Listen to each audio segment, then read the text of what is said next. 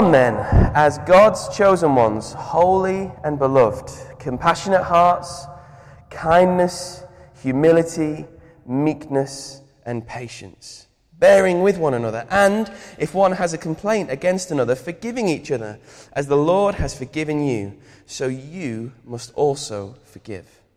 And above all these, put on love, which binds everything together in perfect harmony.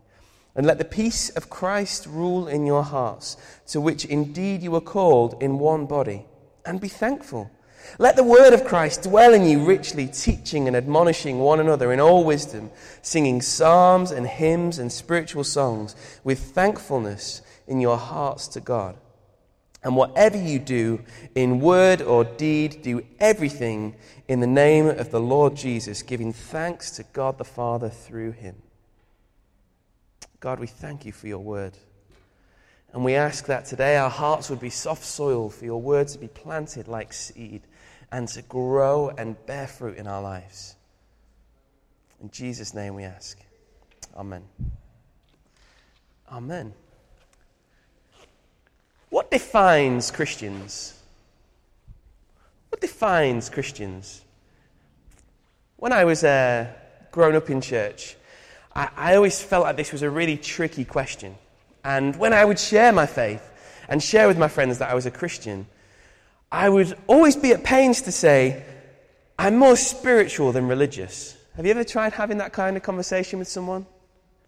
I remember when Facebook first came out, I almost felt hesitant to put Christian. I wanted to put follower of Jesus or something that sounded a little bit more practicable or something that people would understand a bit more. Because I think sometimes maybe when we hear the word Christian or when society uses the word Christian, we might think of it as meaning those people who are just all about moral conservatism, who want to tell people how they should and shouldn't live. I've met a lot of people who, for them, the word Christian is the word hypocrite in another form. I've met some people who the word Christian is just all about service and compassion, as if you follow this religion of this crucified Messiah so that you can open doors for ladies and be really good at making cups of tea. And I kind of wanted to wrestle with this. And then one day I was speaking with someone, and I think I was having my hair cut at the time, and I said, I'm a Christian. And they said, oh, you're religious? And I said, oh, no, I follow Jesus. I'm spiritual, to try and discern myself in some way from these labels. And he said, oh, you're not religious. Do you read the Bible?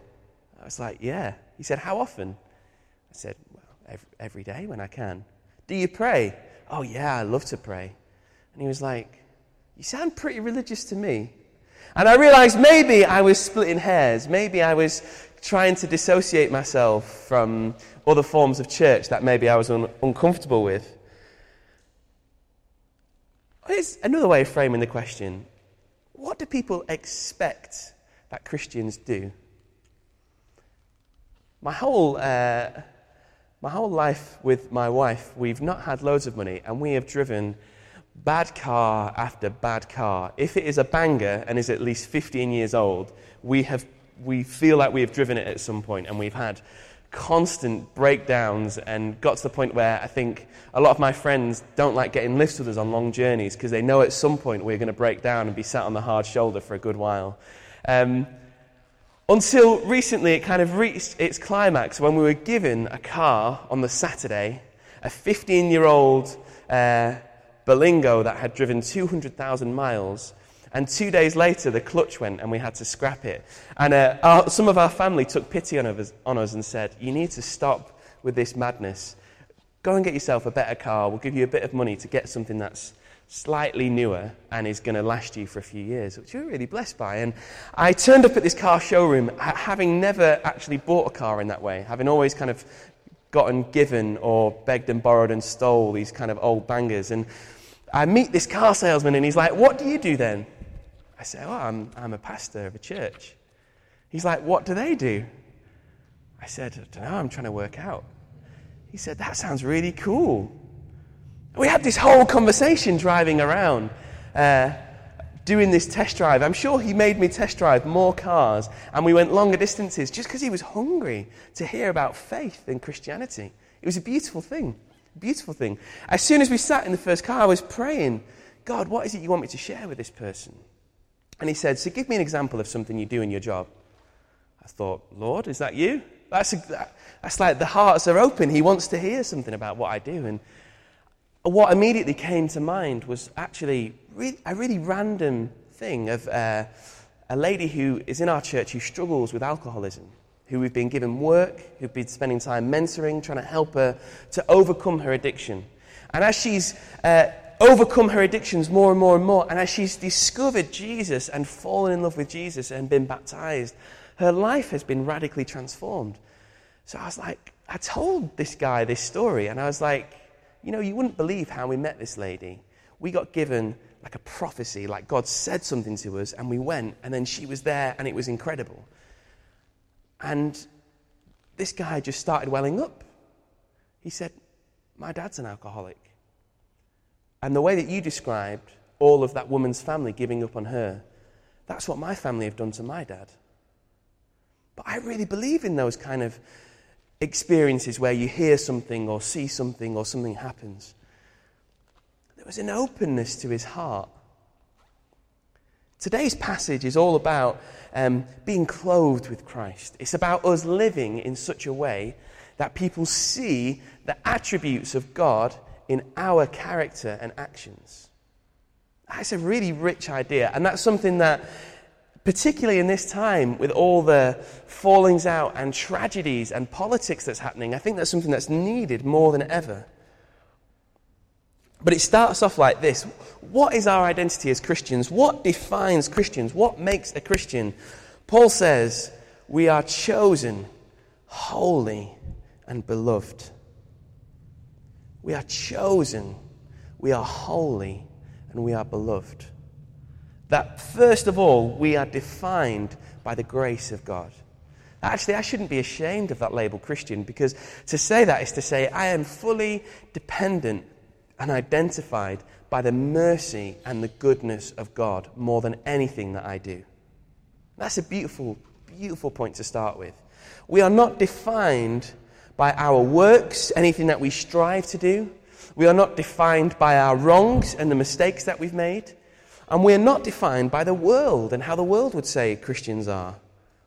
But then we get into this bit where it says, put on compassionate hearts, kindness, humility, meekness, patience, and this radical forgiveness that Paul talks about. It's a really interesting idea, isn't it, to be clothed with Christ. We find that phrase, clothed with Christ, in Romans 13 and Galatians 3. It makes me think, first of all, of the Garden of Eden. How mankind was made free from sin, free from brokenness, made in the perfect image of a perfect, holy, creative God, but also with the freedom to rebel and reject. And part of that rebellion and turning away from God brought with it shame, brought with it mistakes. And we find this curious passage where Adam and Eve feel the need to cover themselves up in their nakedness because of their shame. It makes me think of Leviticus 8. It makes me think about Moses taking the sons of Aaron and saying, hang on, this is how God is going to relate to humanity. I'm going to take these certain people, I'm going to wash them. I'm going to put on robes and tunics. I'm going to anoint them with oil. I'm going to slaughter a bull and rub a load of blood on their big toe and their thumb, which I still don't understand, if I'm honest. It makes me think of the conversations that Jesus had with the Pharisees and the Sadducees and the religious rulers of his day, talking about their phylacteries, talking about the way that they fasted in such an open way, covering themselves in certain things, that actually we put on things to try and help us deal with our shame, with our sickness, with our stains, with our separation from God and each other, from sickness, from Satan, and things that would come between us and God. And yet, in Jesus, we are pure, free, clothed with the attributes of God. That actually we are clothed with Christ, that God looks at us and we are anointed and washed and set free with his blood. And that's what this passage is all about, because we had been set free and we have nothing to prove. We don't have to wear certain robes to have access to God. We don't have to dress a certain way to deal with our brokenness and the way that the image of God is fractured within us. Because of that, we are free to bear fruit. We are free not to try and achieve and strive for status with God, but to display something of His image and His character to the world around us. This poverty that me and my wife had lasted throughout most of our early years of marriage. And when we were first married, the only house we could afford to live in was basically a missionary's house who was going to give it to us for next to nothing. So when it came to our wedding day, we didn't need gifts of household items. We were pretty honest. To be honest, guys, we're all about the money. If you come to our wedding, please give us some money so we can eat and live. And we went away on this really cheap honeymoon in the middle of Wales to another free house that someone had gave us. Came home, and the day after we came home, we went out for a meal, and someone broke into mine and my wife's bedroom where we were staying and stole all of our money and the few gifts we'd been given. One of those gifts was actually a laptop that someone I'd been studying with at Bible college had given me to help me do my master's as an extravagant gift. It wasn't just that this was an expensive laptop, it was that someone had given it to me and invested in me. And I felt hurt, felt a little like, hang on, this is my space that's supposed to have been shut off. About a year later, I got a phone call from the police. Luckily, the house where it was had insurance that covered the house, and we managed to get back, fully everything that had been stolen in the course of time, which was really great. But I got a phone call from the police, and they said, are you Mr. Kane? I said, that's what some people call me, yes. They said, we've got the people who stole from you a year ago. It turns out it was a man and a woman, and the man was violent, abusive, addicted to drugs, really struggling with mental health issues. And the woman was his pregnant girlfriend he was dragging around, trying to also find money to score drugs for herself. And we've put the guy in prison, and since it's come out that this woman has been really badly abused and mistreated by this guy, and as part of a program that we're running as the police, we want you to meet with her and for her to see the impact of what stealing from you, the impact that had. And I thought, oh gosh, how on earth can I be mad at that woman? I said to the policeman, on the phone, I think she probably needed the money more than I did from the sounds of it. And the policeman said, that's not kind of the point. We would rather you didn't say that. We want her to get the impact of the mistake that she made and the thing that she did and how much it upset you. And I was like, how on earth could I have anything other than forgiveness for that girl? How on earth could I try and pursue justice or feel angry or wronged or hurt by someone who's so broken and has gone through so much? The police said, well, I'm reading your statement and you're saying that you had this laptop and it was full of sentimental value and it got taken from you. And I said, yeah, but you've just told me this woman was in the worst situation that I can possibly think of. It turned out the policeman cancelled the meeting that I had and didn't think that this would be a very productive way of making her feel guilty for her crimes so that she wouldn't commit another. I heard one of my friends relay an old proverb recently. He said, if you're going to carry a grudge, dig 2 graves. And there's that sense that actually part of us being chosen, holy, beloved children of God is living in such a way that mirrors that merciful, gracious heart of God. And to have that forgiveness that might shock police officers. I'm sure you've got your own stories of people you've forgiven. I'm sure if you're anything like me and you know a few people, you've also been hurt and broken and mistreated, and people have done terrible things that have hurt and upset you, and actually to try and find forgiveness in that is so hard. And yet, forgive as the Lord has forgiven you, so you must also forgive. We read in verse 13. And it reaches its climax in verse 14. Above all these characteristics, above all these good parts of God's heart that you display, put on love. Above all, put on love. To display love to the world. You can debate the theology, but I love that Charles Wesley hymn with the line, Jesus emptied himself of all but love. There's a beautiful poetry to that actually, that's what we're called to do. We're called to empty ourselves of our pain and our brokenness and our mistakes till all that is left is the love of God to be incarnate, to be made flesh, to be made tangible to people, that people meet you and experience and express the love of God. Paul goes on to write in verse 15 that we allow the peace of Christ to rule in this body together. That for us as believers, we don't rule each other in church by politics and organising ourselves, but we rule ourselves by peace, by being grateful for the grace at work in our lives and in the lives of others around us. And we do this as a church. Paul then starts to talk about singing psalms and hymns and spiritual songs, about allowing God's word to dwell amongst us and to help us grow and challenge each other. That as a church, we create the space to deepen the image of God in each other. That we would better display the characteristics of God to the world. And finally, Paul says, and whatever you do in word or deed, do everything in the name of the Lord Jesus, giving thanks to God the Father through him. In word and deed. I think Christians have got caught up in the argument that was made in the Reformation 500 years ago. Are we saved by faith or by works? And actually, obviously that debate is true. That theology is rich. That we are saved entirely as an act of God and his mercy, not through any religious works of the law that we could do.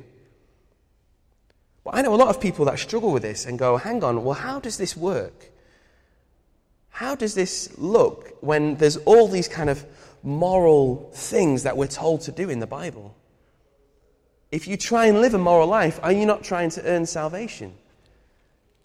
And actually, I think that's the wrong way around of looking at it. I think works of the law are acts of man trying to change the heart of God.